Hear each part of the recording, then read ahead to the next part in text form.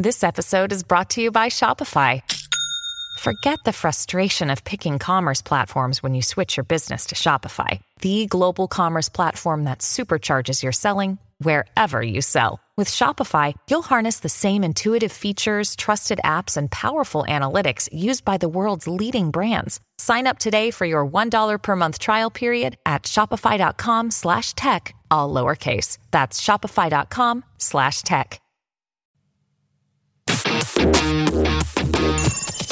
This is Tech Guide with Stephen Fennick, the podcast that keeps you updated and educated.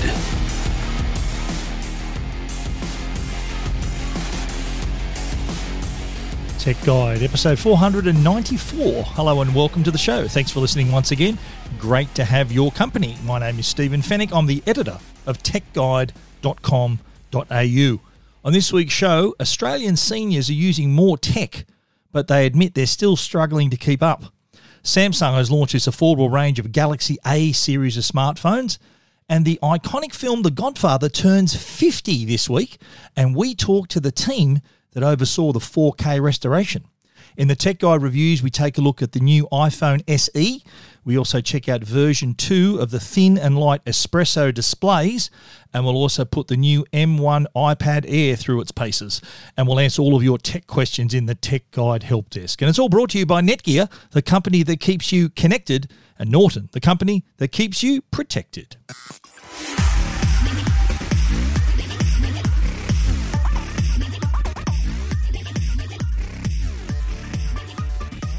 Well, it's been a big 2 years since the COVID pandemic, and this period, though, has forced a lot of people to use technology or forms of technology for the very first time. And I'm talking about our seniors in Australia, so our older users who had no choice during COVID but to try things like digital payments and online banking and Zoom video calls. So it was kind of had to sort of force themselves into this situation or be left behind. So this was really made the situation where, well, it's this way or nothing. You really had to keep up with this new technology. Now, there's a report just been released by National Seniors Australia, and the findings for that report show that, yes, more tech is being used by older Australians, but the age-old problem still exists. They still struggle to keep up, and they're also frustrated with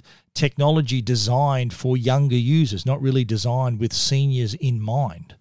So, really interesting report from National Seniors Australia. Now, as I said, COVID really forced Australians into a new way of living, including some adopting streaming services like Netflix for the first time, moving into digital banking, video calling to keep in touch, and even using a smartphone for the first time because they had to use apps. They had to check in with QR codes at venues. So it was a case where a lot of services were moved online or became automated, and seniors had no choice but to join in or be left behind. Now, today, a lot of those users who might not have tried these products and services if it hadn't been for COVID have stuck with it, which is positive. So they've stuck with things like cashless payments, using apps, video calling, and those sorts of things. The National Seniors Australia report, though, compared results from the 2018 survey with a repeat survey in 2021. And the results were mainly positive, showing that seniors are using technology more than ever and adopting new habits as well. There was still a little bit of discomfort and frustration with solving issues with devices, concern about also digital privacy. So the pandemic saw seniors, as I said, they were, a lot of them bought their first phone. They had to learn how to use them. There was a frustration there wasn't a printed booklet inside, which is what they're used to doing. But tech companies, they want to save money. It's kind of a numbers game. Most of their customers are savvy enough not to need an instruction booklet, and so they don't print one. And this is one of a few areas of frustration for older users. For many, it was a first time using Netflix, first time using Zoom. A lot of them never knew what Zoom was before the COVID pandemic. So these newly acquired skills, this technology they were now accessing, probably wouldn't have even been attempted hadn't have been because of the COVID pandemic and the lockdowns and them forced to use this tech to stay in touch.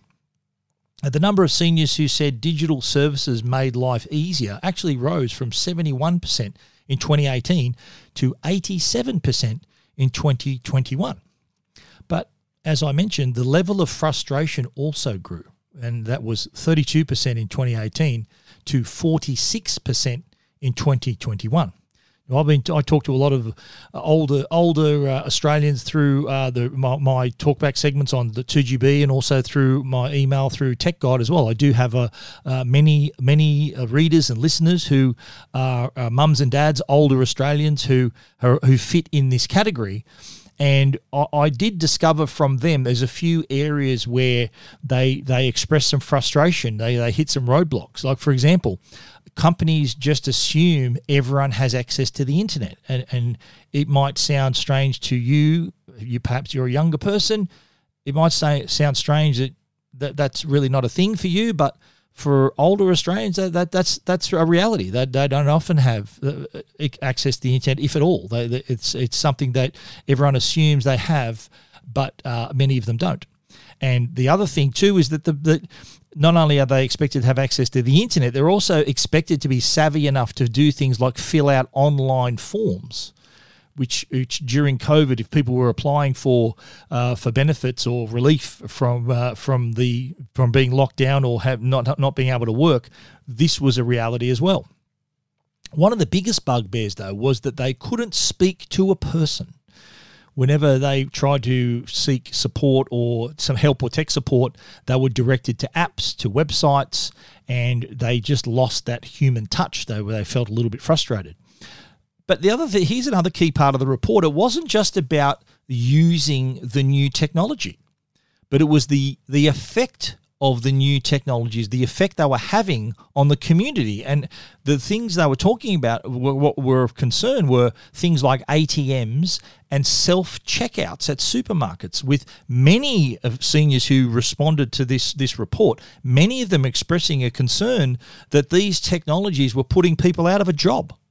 So it's kind of that old school thinking where, these people, older Australians, like to have an interaction with a human. If they have to pay for something, they're prepared. They prefer to talk to a person and have that interaction to do that. And same with walking into a bank and withdrawing money, rather than it all happening through an ATM or a self-checkout. So this is kind of really reveals the mindset of older Australians. And by older, I mean older than 50, 60, 70 and older. Like they're the seniors in Australian society. The other thing that they mentioned too was that digital technology is not being designed for older people. I've got to say that they do have a point here. I think that there is an assumption when using apps and going to websites and using certain products that you know exactly how this all works and where to start. I get so many emails from customers who fall into this category. They're slightly older. I do get from my appearances on 2GB, I do get a lot of emails as a result. And in the first sentence of each of those emails, it says, "Look, I love hearing you on the radio. I love reading your website." And they tell me how old they are. They tell me they're in their 70s, they're in their 80s, and so it's kind of prefaces the problem that they're really not being able to keep up with all these changes. And that these frustrations, including the things not being designed for older people, it's really, I think that the tech companies really focus on that sort of the 24s to 38, that sort of age group where they're buying up technology, they're changing it over quite quickly. That's kind of the hot spot of the market. And I think at times that the older Australians are left out. They are forgotten and they really struggle. A lot of people wonder why do older people struggle with technology? I've been asked this many times. I think the most simple and basic answer is the fact that they've lived most of their life without it. And this also applies to why younger people are so savvy with technology, is because they know nothing different. You put an iPhone or a tablet into the hands of a 2-year-old, they'll probably be able to navigate that device better than you can. They know nothing different. And so there's this assumption then that older people, when they grab these same products, they don't quite have the same mindset. They don't have that same approach to that product because most of their life has been without this kind of technology. They've done things totally differently. So adapting to a new way of doing things is difficult. And that's the reason why seniors are struggling at times. I think it's something that companies need to address, especially when it comes to customer service. There are a lot of customers who are kind of left out, especially these older customers. They end up coming to me and expressing their frustration, and often I act on their behalf and try to get them the help that they need, that they've asked for, and we solve their problem. But that doesn't apply to everyone. Unfortunately, there are some that are left out. They're scared they're going to be left behind. So really interesting insight into how seniors are approaching tech and their attitudes towards technology. Not everyone is as savvy as you think, and there are those in the community that need the help, and sometimes when they ask for it, they don't get it. That's a sad state of affairs. But it was an excellent report from National Seniors Australia, and if you want to find out more about that, of course, you can head over to techguide.com.au. This is Tech Guide with Stephen Fennick. Samsung have been quite busy in the last couple of weeks. They launched the S21 FE back in January. Then they launched the Galaxy S series just a few weeks ago. And now they're back at it in the phones with a new Galaxy A series of devices. So these are their more affordable range of phones. And I think they waited a few weeks for the S22s to actually go on sale. And now they're turning their attention to that part of the market, that sort of entry to mid-tier part of the smartphone market for this range of new Galaxy A series of devices. And we're talking prices from less than $300 all the way up to $799. So I think this is the latest version of the Galaxy A series have really incorporated a lot of the features we see on previous S series phones as well, which is good news for a customer who doesn't want to spend over $1,000. In the reviews later, I'm talking about the affordable iPhone, and coincidentally, Samsung made the announcement of the Galaxy A smartphones on the same day that the iPhone SE went on sale, which was March 18. So, coincidence? I don't think so. But anyway, the Galaxy A series of devices, the focus of the series is the A53 5G and the A33. They're going to be the most readily available. There are others, the A13 4G, which starts at $329, the A23 4G $399. Those two devices will later this year be available as 5G variants as well.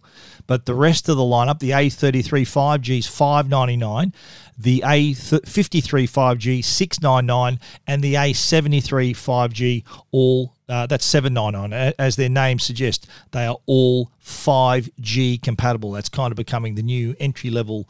The connection there is 5G. Where even the iPhone SE, which I'll talk about later, also has a 5G connection. But it's all about providing this experience for customers, and I think that's really critical when you're talking about the A series. They have to be affordable, they have to have attractive features, and they have to be easy to use, and I think Samsung has brought that all together with the A series for the customer there. And we're talking about devices that have 4 cameras, nice big Super AMOLED displays with 120 hertz refresh rate, as well as 5,000 milliamp hour batteries across the whole lineup. So that's what they've done. They've also offering different colors for different models of the Galaxy A series as well. But you think about it, the screen sizes start at well over 6 inches and go up to 6.5 inches as well when you're talking about the A73 5G. The series also has IP67 water and dust resistance. They also have tough Corning Gorilla Glass as well. Now, the Galaxy A53 5G and the A33 5G have quad camera systems powered by AI, so help you take great photos. They also have the low light photography features that we saw with the S series, so the night photography features also on board. Now, the A53 5G has an ultra-wide 8 megapixel, a main 48 megapixel, 2 megapixel depth camera, and a 5 megapixel macro camera as well. A53 5G has a 12 megapixel ultra-wide, a main 64 megapixel camera, 5 megapixel depth camera, and 5 megapixel macro camera. So in terms of photography, I think you're pretty well covered. And as I mentioned, the devices have inherited the S-Series night mode so that your images and videos at night look a lot better, a lot brighter, less noise, better quality. The other features that you'll find on the A-Series are portrait mode as well, so it helps you get a better image on portrait mode. There's also fun mode, which helps you apply some cool filters to your photo. Photo remaster helps you enhance old and low quality images. And object eraser, which kind of its name describes what it does, helps you remove background objects from your images as well. Now, all the devices have micro SD card slots too, so you can expand your memory up to 1 terabyte, which is, I think, an attractive feature. Should have been on the S-Series. I noticed the S-Series, they kind of did an Apple there where no expandable memory. You've got to choose the memory you want. I think the S-Series should have kept that as a point of difference to the iPhone and allowed that expandable memory not to be on this latest, the 2022 models, unfortunately. Now, the A53 5G is going to go on sale April the 1st, with the Galaxy A33 5G on sale from April 22. The A73 5G will also be offered from April 22. Now, customers who pre-order the Galaxy A53 5G from the Samsung online store and participating retailers will get a free pair of Galaxy Buds 2 earphones valued at $219. Not a bad deal. If you want to read more about the Samsung Galaxy A series, check them out, techguide.com.au.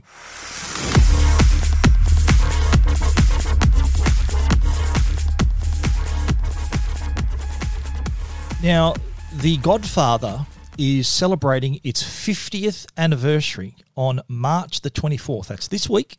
It's 50 years since it came out back in 1972. And even though people know me as a massive Star Wars fan, Star Wars nerd probably, The Godfather is still my favourite movie of all time. That's my number one film. When people ask me what's your favourite movie ever, I say The Godfather. So it was a massive thrill to get the opportunity to talk to a couple of the people who are in charge of the 4K restoration for the 50th anniversary. I spoke to James McCoskey. He's the film archivist and restoration supervisor at Francis Ford Coppola's American Zoetrope Studio. And I also spoke with Andrea Callis. She's the senior vice president at Paramount Archives.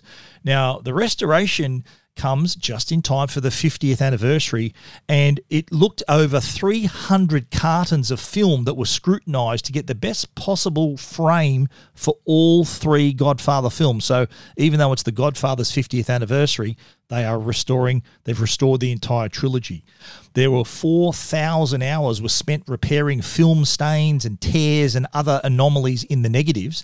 And The Godfather, as you'll hear in our interview, it suffered because of its success. The film was handled so much that the negative really took a bit of damage, a bit of a hammering, and they had to do a little bit of extra work to get it looking as pristine as possible.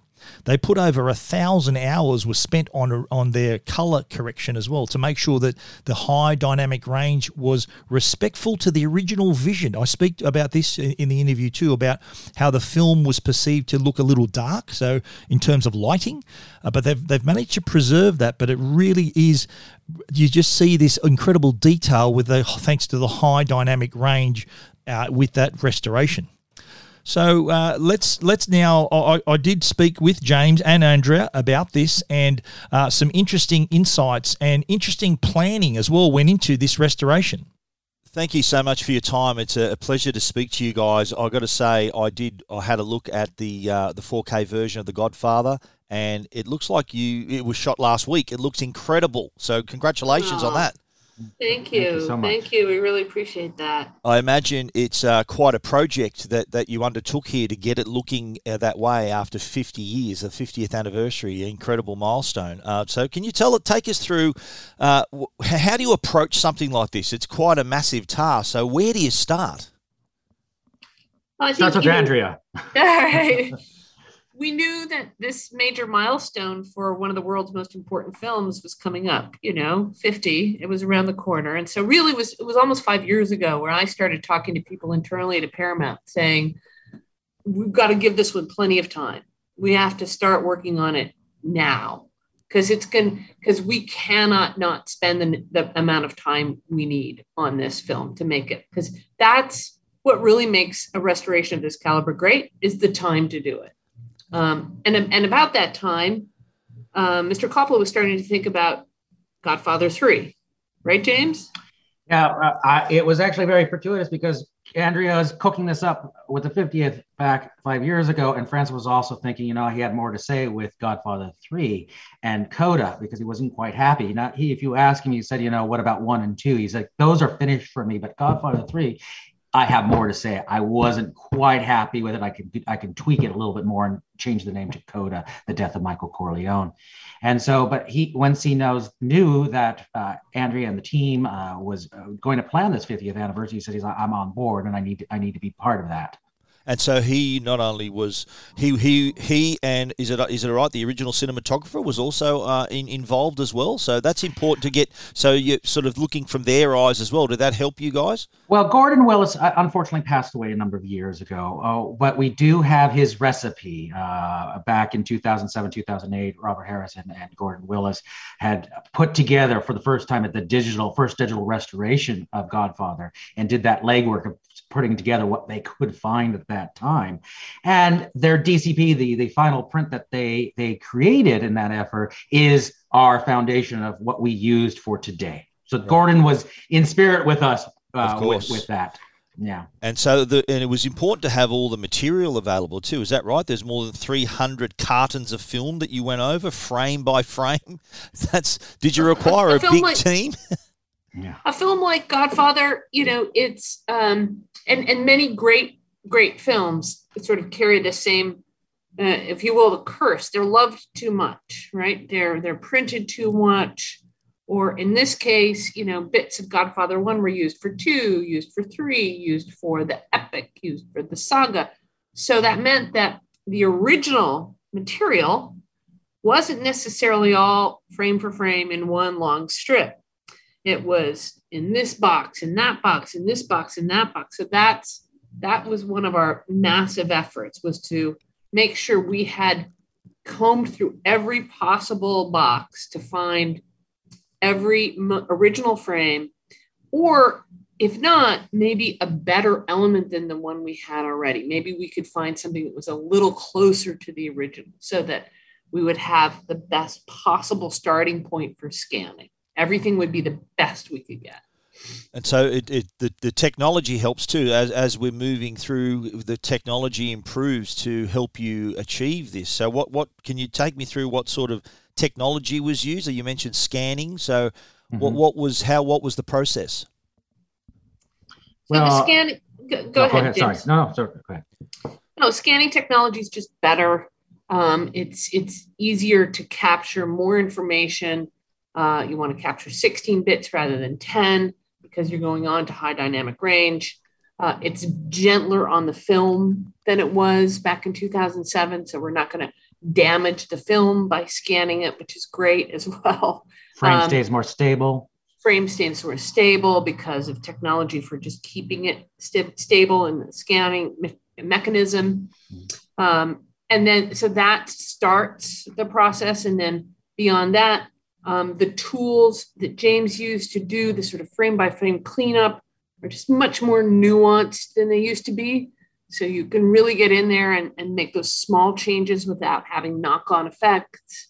And then, of course, the display technology for people watching at home has changed. Absolutely, yeah, you're right. And so doing high dynamic range was, we wanted to make sure when an audience for this movie with this new technology would see it in the best way possible. Maybe they'd be seeing it for the first time. We didn't want to see them to see a bad representation. Of course. Now, I want to talk about the high dynamic range. That's a really interesting point because I do look, and I've got to say, The Godfather is my favourite movie of all time, just like many other people. So it's an absolute amazing thing that we're going to see it in its best possible form. But I did notice, though, the original film was actually quite dark, and not in dark as in the actual lighting of the film deliberately was dark. And I noticed that with HDR, it just gave it this incredible look and just a lot of detail revealed that wasn't there before.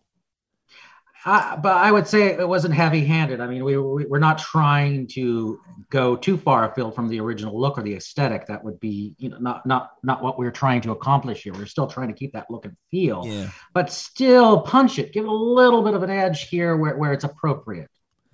Absolutely. And is there a particular scene that was quite difficult? The condition of the original material. Is there one thing you can point out that was quite a challenging part of the process?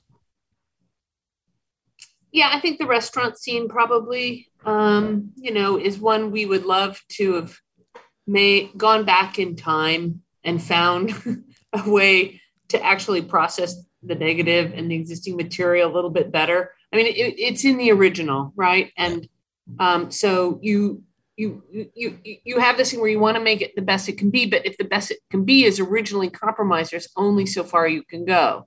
So you can't push it into a place it can't go. So in what way? Like what was compromised? So it was how some it was shot? Some of the processing around in the lab wasn't, and it was pushed too far, and it just wasn't. And the original cinematographer kind of handcuffed the ability to have a wide latitude with it. So by the process of him shooting it, he sort of built in a certain degree that we couldn't go in a direction. So it was built into the look of that negative. Yeah.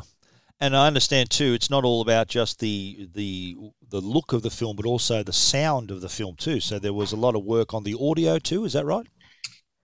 In the 5.1 was done for the 2007 restoration. That was Walter Murch. And we used that. We made a conscious decision not to do Atmos, object-based audio on this film. But the 5.1 is an important, part and association with the film now. And it's beautiful. We did preserve and restore the original mono track that's available as an alternative on the discs as well. And that's part of our process. Generally, when we work on a film, we try to preserve some of the other things around that film. And this time the stills, all the production stills were preserved, that audio track. So that's another project that we did. Sometimes we don't know whether that will end up in a home media release or not. When it does, it's just a bonus. Absolutely. And of course, the restoration too went through to The Godfather Part 2 as well. So you did the whole lot. It was a massive task. That's why I told people they're not short films. Yeah, they're not short films, and that's why we told everybody we needed to start working a few years ago, because I suspected we weren't just going to do one. Absolutely. Even though this was the anniversary of the first one, I just had a hunch. Well, I got to say, it was a fantastic job, and well done for having the foresight to plan it for the 50th anniversary. Congratulations. It looks incredibly amazing. Really appreciate you taking the time to talk to me today. Oh, it's a pleasure. Thank you for your kind words. Appreciate it. Keeping you updated and educated. Tech Guide with Stephen Fennick. The Tech Guide podcast is proudly supported by Norton. They're the company that can keep you and your family safe online. Now, if you're an online gamer, you want the best performance while still helping to maintain your computer's security, and that's exactly what Norton 360 for Gamers offers.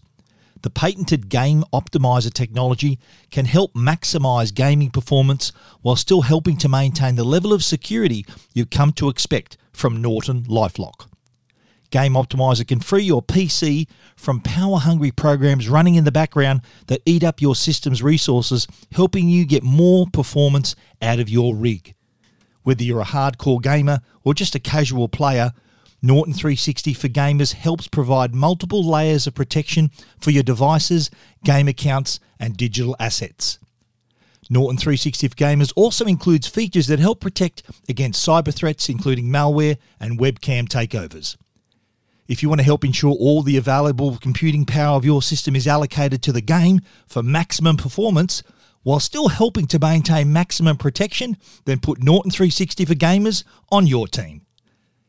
Listeners of the Tech Guide podcast will receive a 50% discount to a year's subscription of Norton 360 for Gamers by using the promo code TechGuide when they visit au.norton.com/Tech Guide.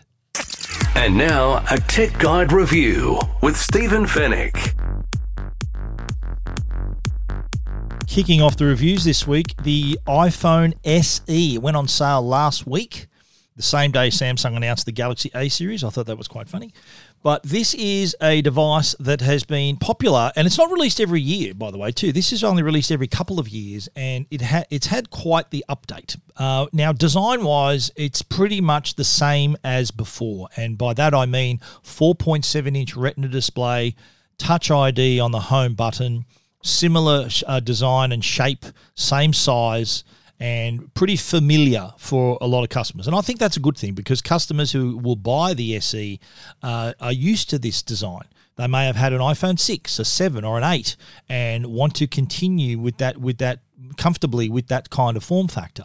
So I think the customer who's going to buy this, and look, I'm not the typical customer for this, so I sort of put myself in the shoes of a customer who would hang on to a product like an iPhone 7 for 4 or 5 years and want to update to something that feels similar in their hand, works exactly the same way, but with updated features on board. Now, I liken the iPhone SE to replacing a car that, like, imagine you're driving a really beautiful car, and you want to keep driving that car, but it's not quite performing as well. So basically what the iPhone SE is that same car with a new engine. And with the new engine, I mean it's got the A15 Bionic processor.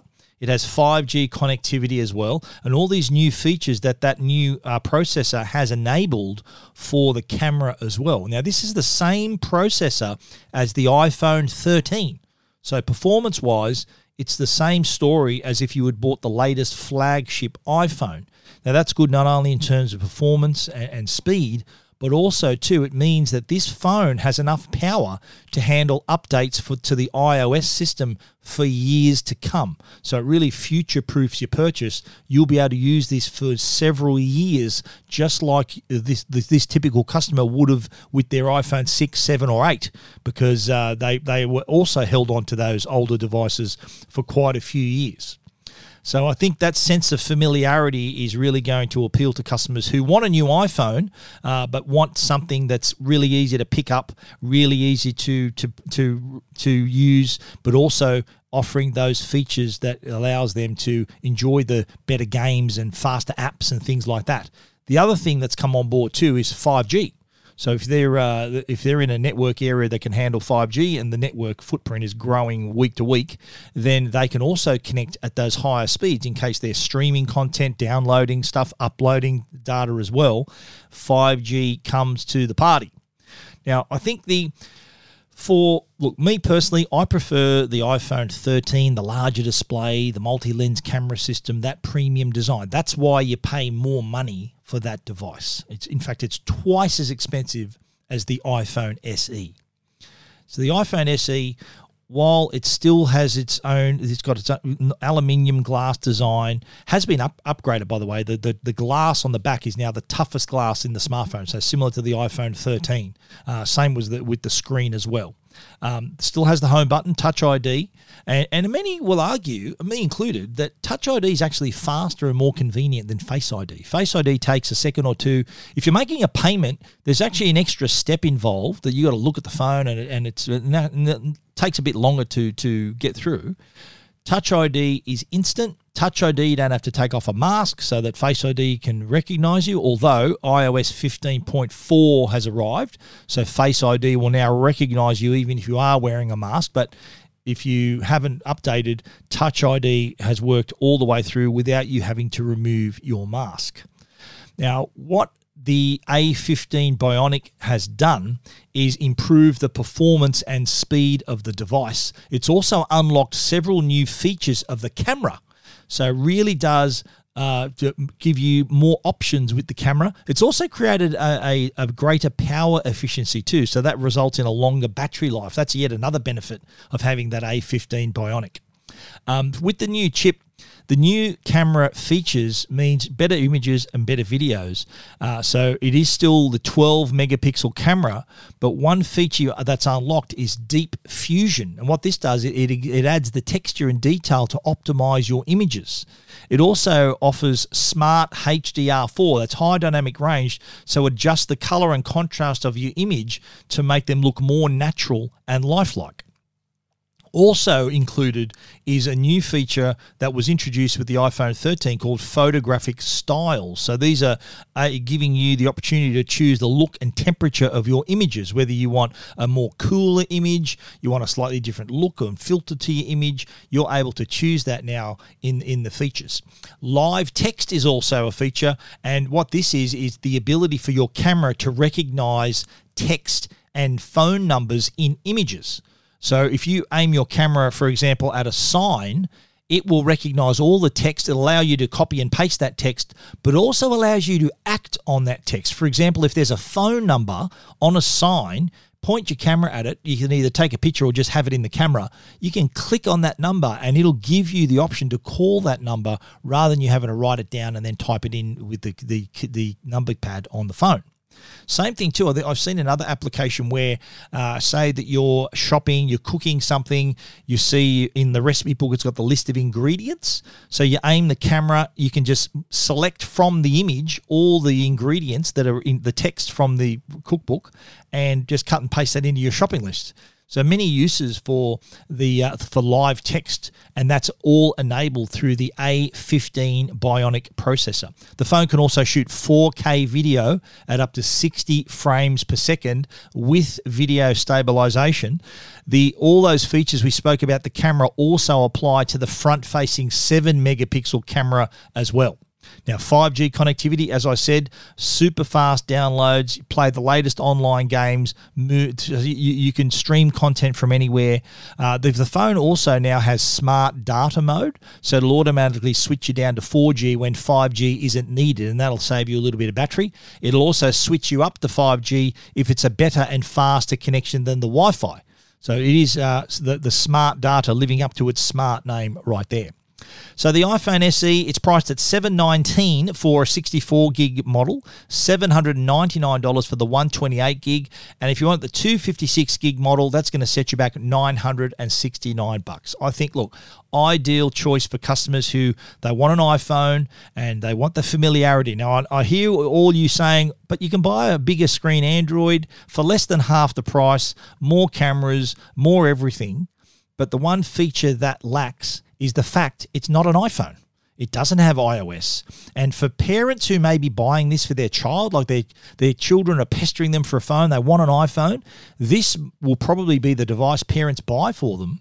And if they're an iPhone family, having this device means that they can handle things like parental controls, family sharing, just makes it easier if they're all in the same ecosystem. So there is this affordable iPhone that, yes, there are cheaper Android devices, but this is the cheapest iPhone, brand new iPhone you can buy. If you want to read our complete review of the iPhone SE, check it out at techguide.com.au.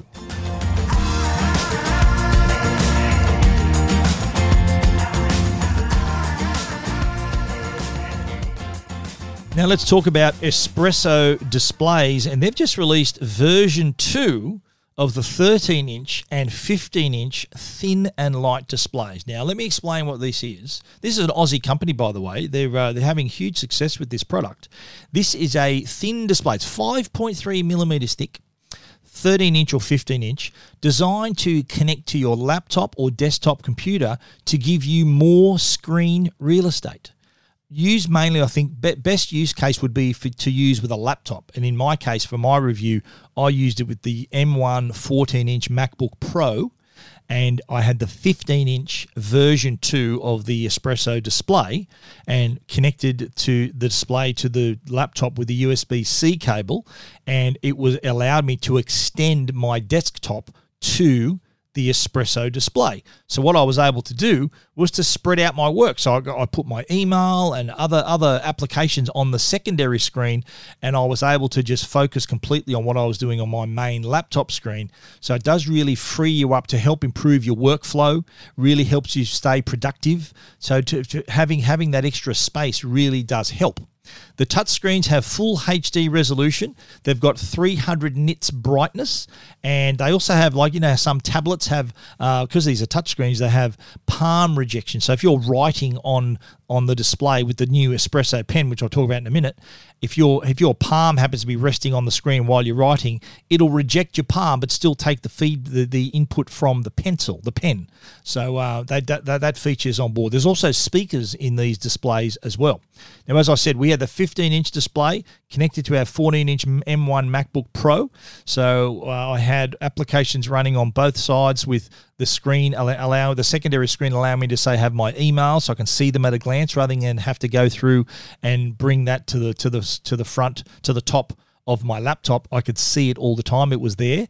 It also allows you to, because it's a slightly larger display, 15-inch, the laptop screen is 14-inch. You might even have it connected to a 13-inch, so more space on the larger one that allows you want to maybe run an application completely on that other display.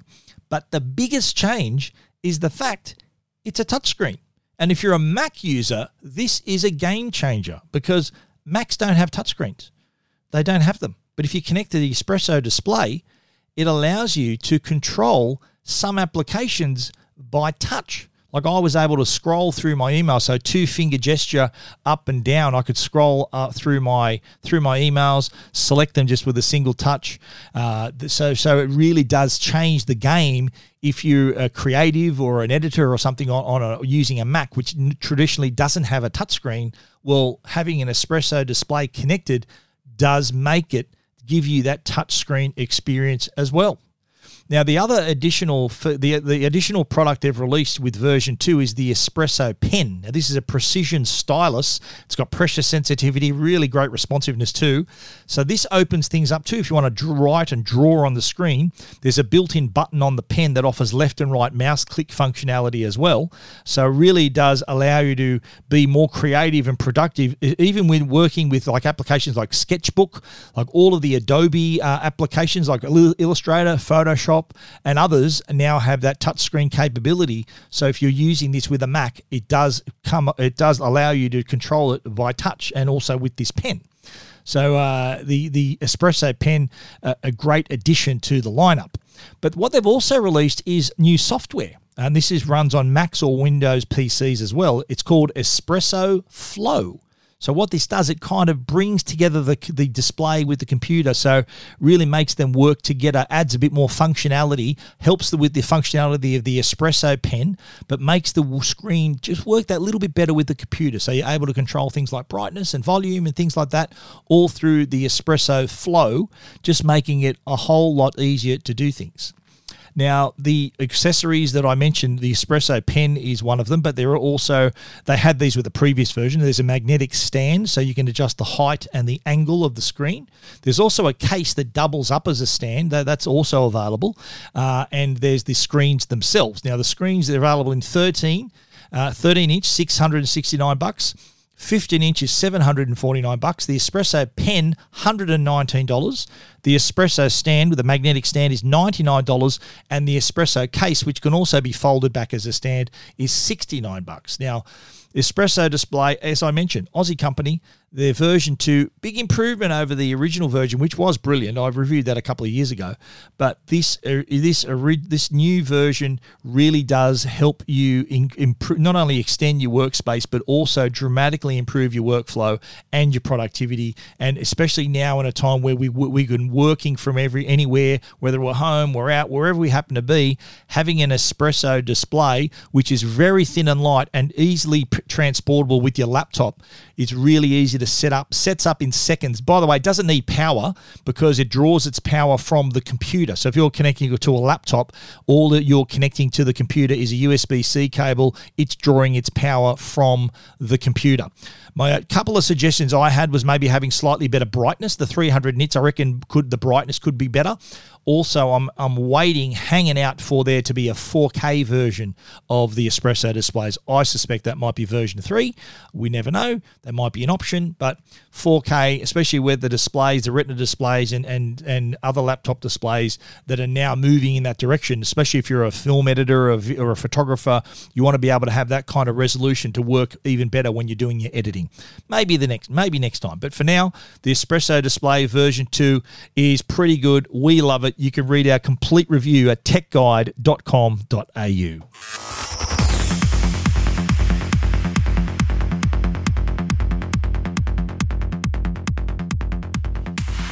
Now, we've got another Apple product to talk about. This is the other device that was also announced at the Peak Performance event a couple of weeks ago. We've already covered the iPhone SE.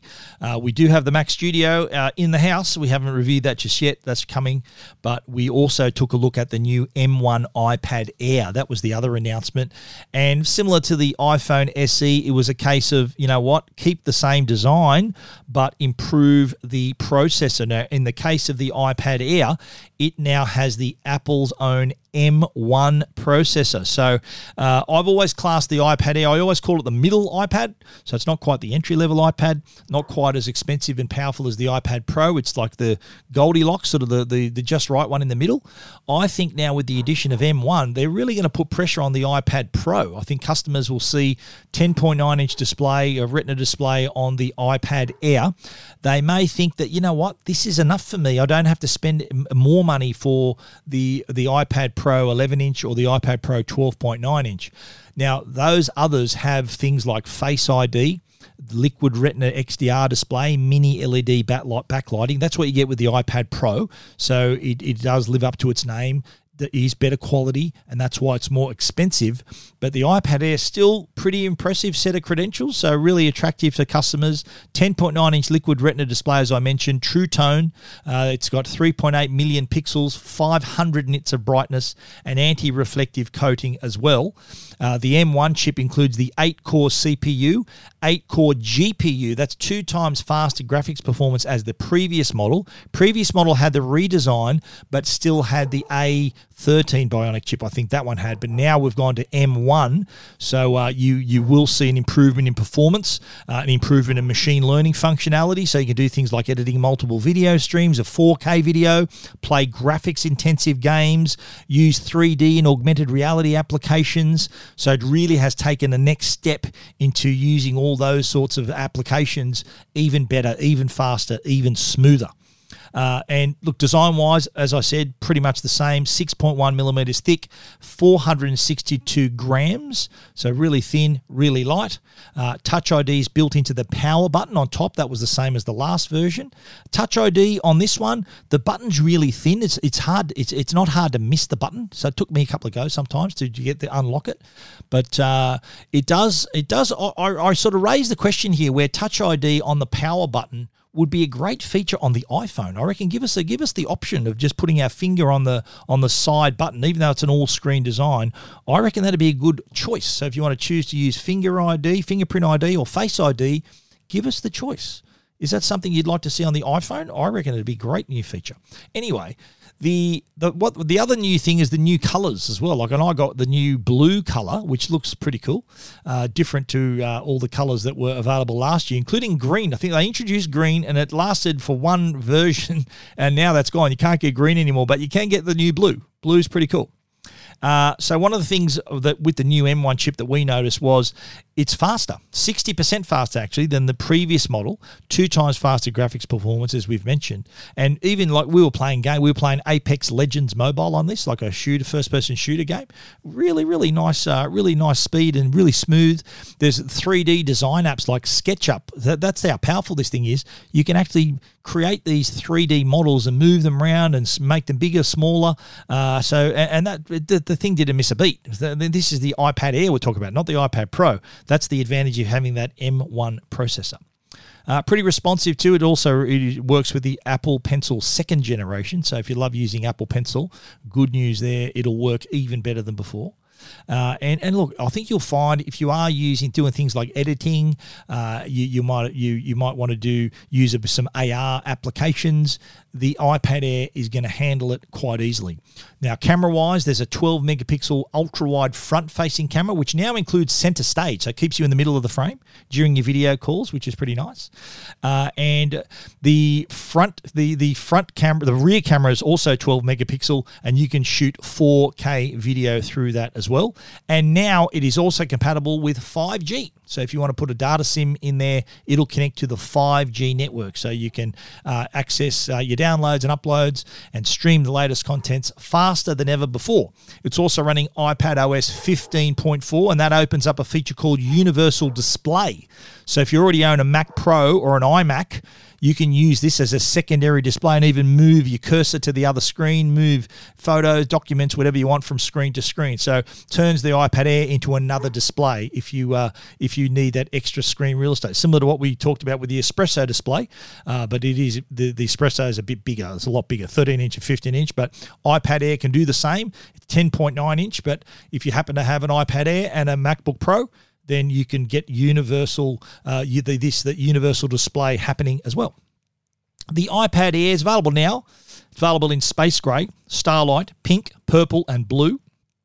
Pricing $929 for the 64 gig with Wi-Fi, $1,159 gig 64 gig Wi-Fi plus cellular, $1,159 for the 256 gig Wi-Fi only, and $1,389 for 256 gig Wi-Fi plus cellular. iPad Air, now with M1 processor, really punches above its weight. A great choice if you are looking to get an iPad that's a lot more powerful than the entry level and not as expensive as iPad Pro. The iPad Air could be just the device for you. If you want to check it out, our review is at techguide.com.au. You're listening to Tech Guide with Stephen Fennick. The Tech Guide podcast is proudly supported by Netgear. They're Australia's #1 Wi-Fi brand. Is your Wi-Fi struggling to keep up with your streaming, work, gaming, video calling and more? And what happens if you're doing all of that at once? When you're connected to your world by Wi-Fi, be sure it's the best. Bring your Wi-Fi up to speed with Orbi Wi-Fi 6 from Netgear. Orbi Wi-Fi 6 is the best and latest in Wi-Fi. It covers your entire home with the fastest Wi-Fi for uninterrupted streaming, video calling and working and learning from home on more devices than ever before in any part of the house. It's Wi-Fi perfectly engineered. Are you ready for the best Wi-Fi ever? Find out more at netgear.com.au/best Wi-Fi. All your tech questions answered. This is the Tech Guide Help Desk. Tech Guide Help Desk is proudly brought to you by Belkin, belkin.com/au. If you're after a MagSafe device, earphones, cables, a power bank to carry around, Belkin has got you covered. Belkin.com/au. Now, today on the Help Desk, I get asked a lot about scams and how to stay safe, and there is an interesting thing to look out for. I think that one thing people don't realise is there are a lot of scams that are on social media, especially Facebook. There's some reports doing the rounds where the ACCC is taking some action against Facebook because they allege that their algorithm attracts people who are more likely to be targeted by a scam. So a lot of people, I know a lot of people that have clicked on ads that are within Facebook and found out those ads are scams. So they've been ripped off and these are appearing in their feed. Now you'd assume because they're in your Facebook feed, they've been vetted and that they're safe. But that's actually not the case. So you really have to stay vigilant. You think being on a platform like that, you'd expect to be protected. Now, Facebook's a place where they will, if you say something or post something that's inappropriate, they'll take it down before you can finish saying your name. Yet they post these ads that a lot of unsuspecting users are clicking on, paying their good money for these products and end up being ripped off. So really take care. This is something that you assume you're safe on Facebook, but think twice. Just like any other part of the internet, think twice about what you click, even though you are on Facebook, especially when you're on Facebook. This is a place where you really need to pay attention, just like every other part of the internet.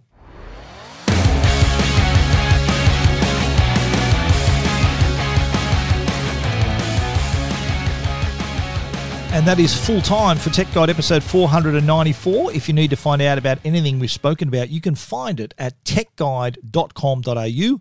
And if you want to get in touch with us, please shoot us an email, info@techguide.com.au, or click on the Ask Stephen icon on the homepage. That will also direct an email my way. We want to give a special thanks to our sponsors, Netgear, the brand you can trust for all your Wi-Fi needs, and also Norton, the company that can keep you and your family safe online. Thanks again for listening. We'll be back with another episode next week. So until then, stay safe and stay connected.